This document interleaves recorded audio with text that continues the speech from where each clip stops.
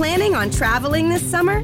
Make saving at the pump part of your plans with 2 times the fuel points from Harris Teeter. It's easy. Download your eVic coupon, and for every $1 you spend with your Vic card, you'll get 2 fuel points. That's up to $1 per gallon on quality fuel at participating BP and Harris Teeter fuel centers. Download your eVic coupon today and save money at the pump all summer long with eVic and Harris Teeter fuel points.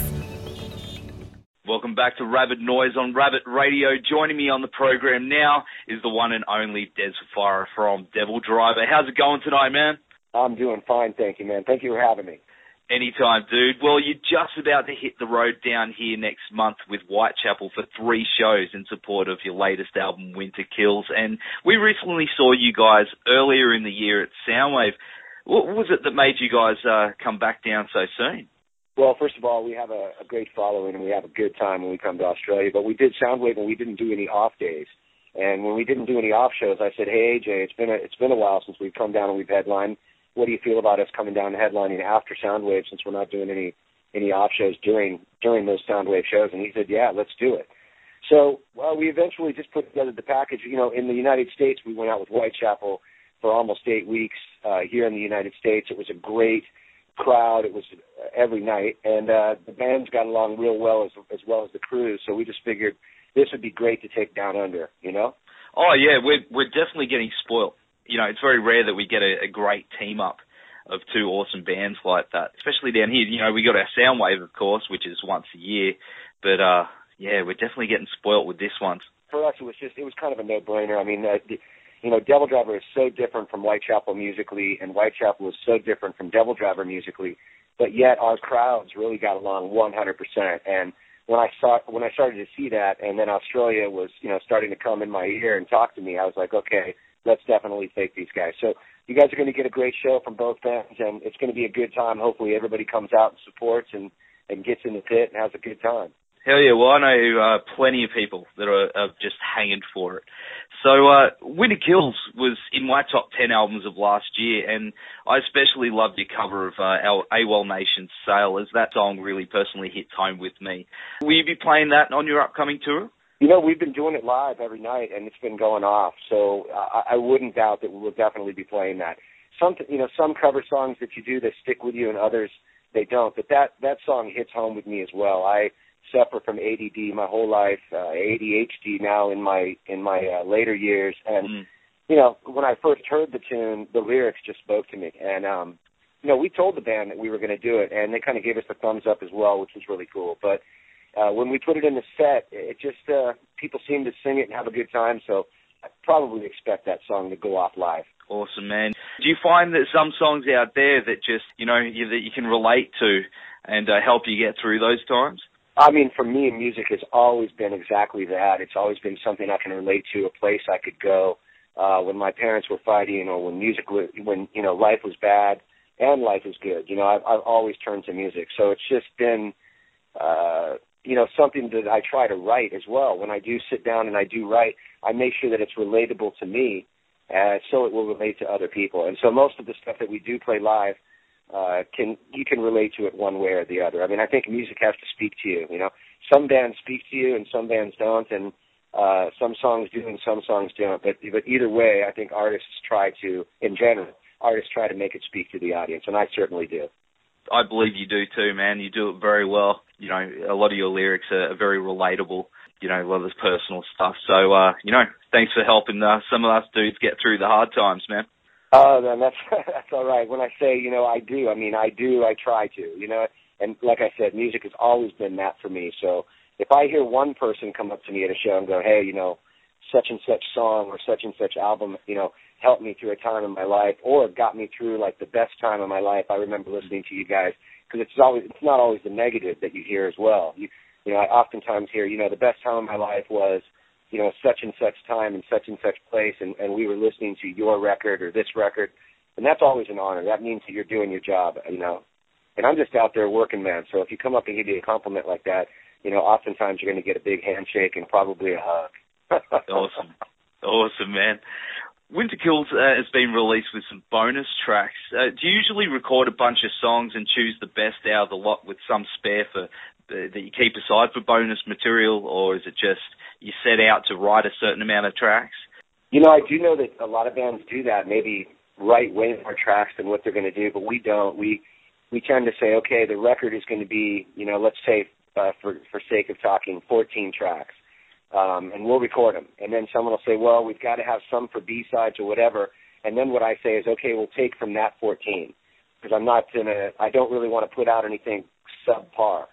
So I've really hated the thought all my life of doing B-side tracks, but you need them, you know, to put them in movie soundtracks, et cetera, et cetera. So, but no, I find that what we do is dwindle down the tracks that we think are going on the record, and that's even within that is a difficult process for me artistically. You know, it's like, you know, how do you say that? You know, because we may say, okay, this song is the B-side, and I'm like, are you kidding? I gave more of myself on that song, and so did the drummer, and so did the guitar player. So, you know, that's you got to straddle the fine line of trying to be an artist at that point, and then trying to get your job done for the record company, and not whining about it and trying to be so artsy about it, you know. And you just dwindle it down and give them the track. It would be hard, but man, what's that track? Shutter. Yeah, that's amazing, that song, man. Like, it's got the best groove. That would have been hard to sort of go, would you leave it on or leave it off? But then it's on there now, and it's just, man, it's awesome. Yeah, it's a difficult process, man. I mean, throughout my whole career, that's been a very difficult process. You know, whenever you get to that point, you know, with like, okay, which ones are the B-side? And you're like, B-side? Like, I don't even want to hear that, you know. But that just means you're giving 100%, and I won't put out anything that I don't think, you know, is 100%. And I think people know that about myself and Devil Driver. So that being said, like I said, you dwindle it down and you bite the bullet. Well, you've traveled the world many times over, and you've probably seen some pretty crazy stuff along the way on your adventures. What's been the strangest or craziest thing you've seen while being out on tour?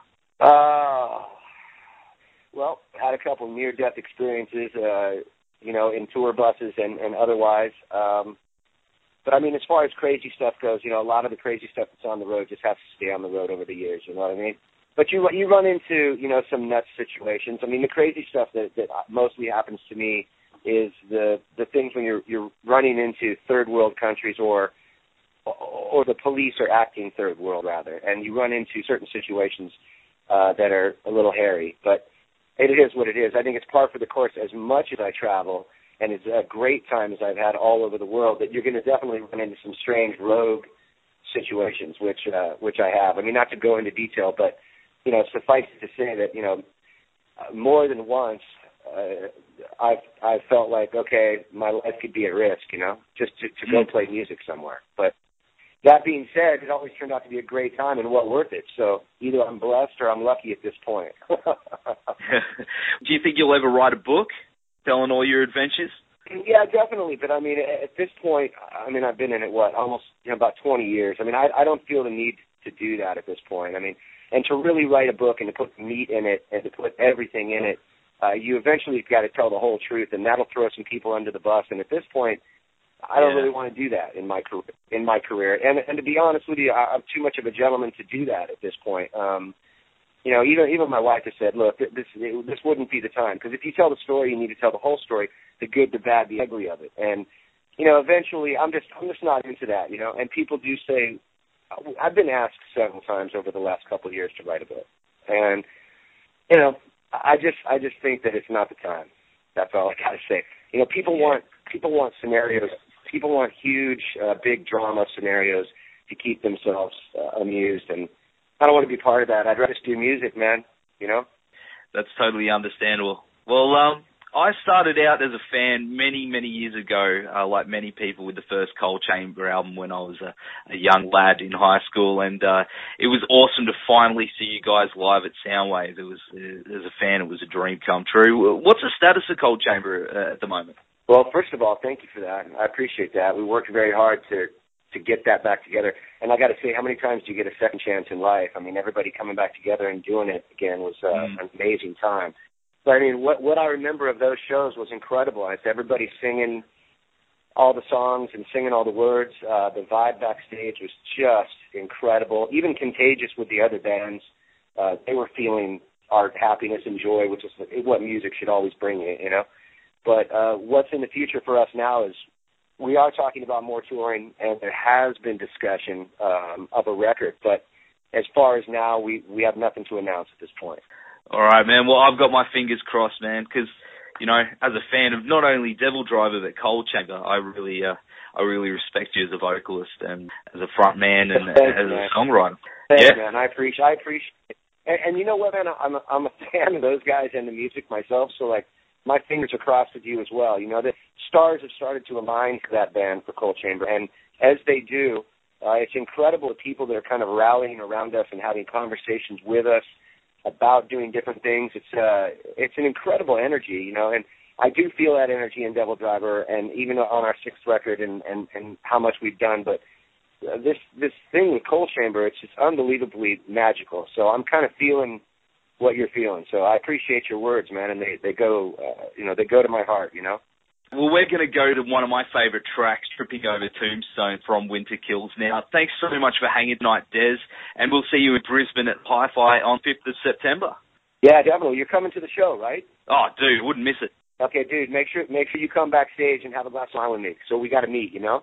That'd be awesome, man. Anybody who supports the band, man, I automatically invite them back and like to shake their hands. It's like I have an enormous amount of gratitude over the years that I've been in it. So that's how I pay it forward, you know? So come back and say hello to me and all the guys. We'd love to see it. Planning on traveling this summer?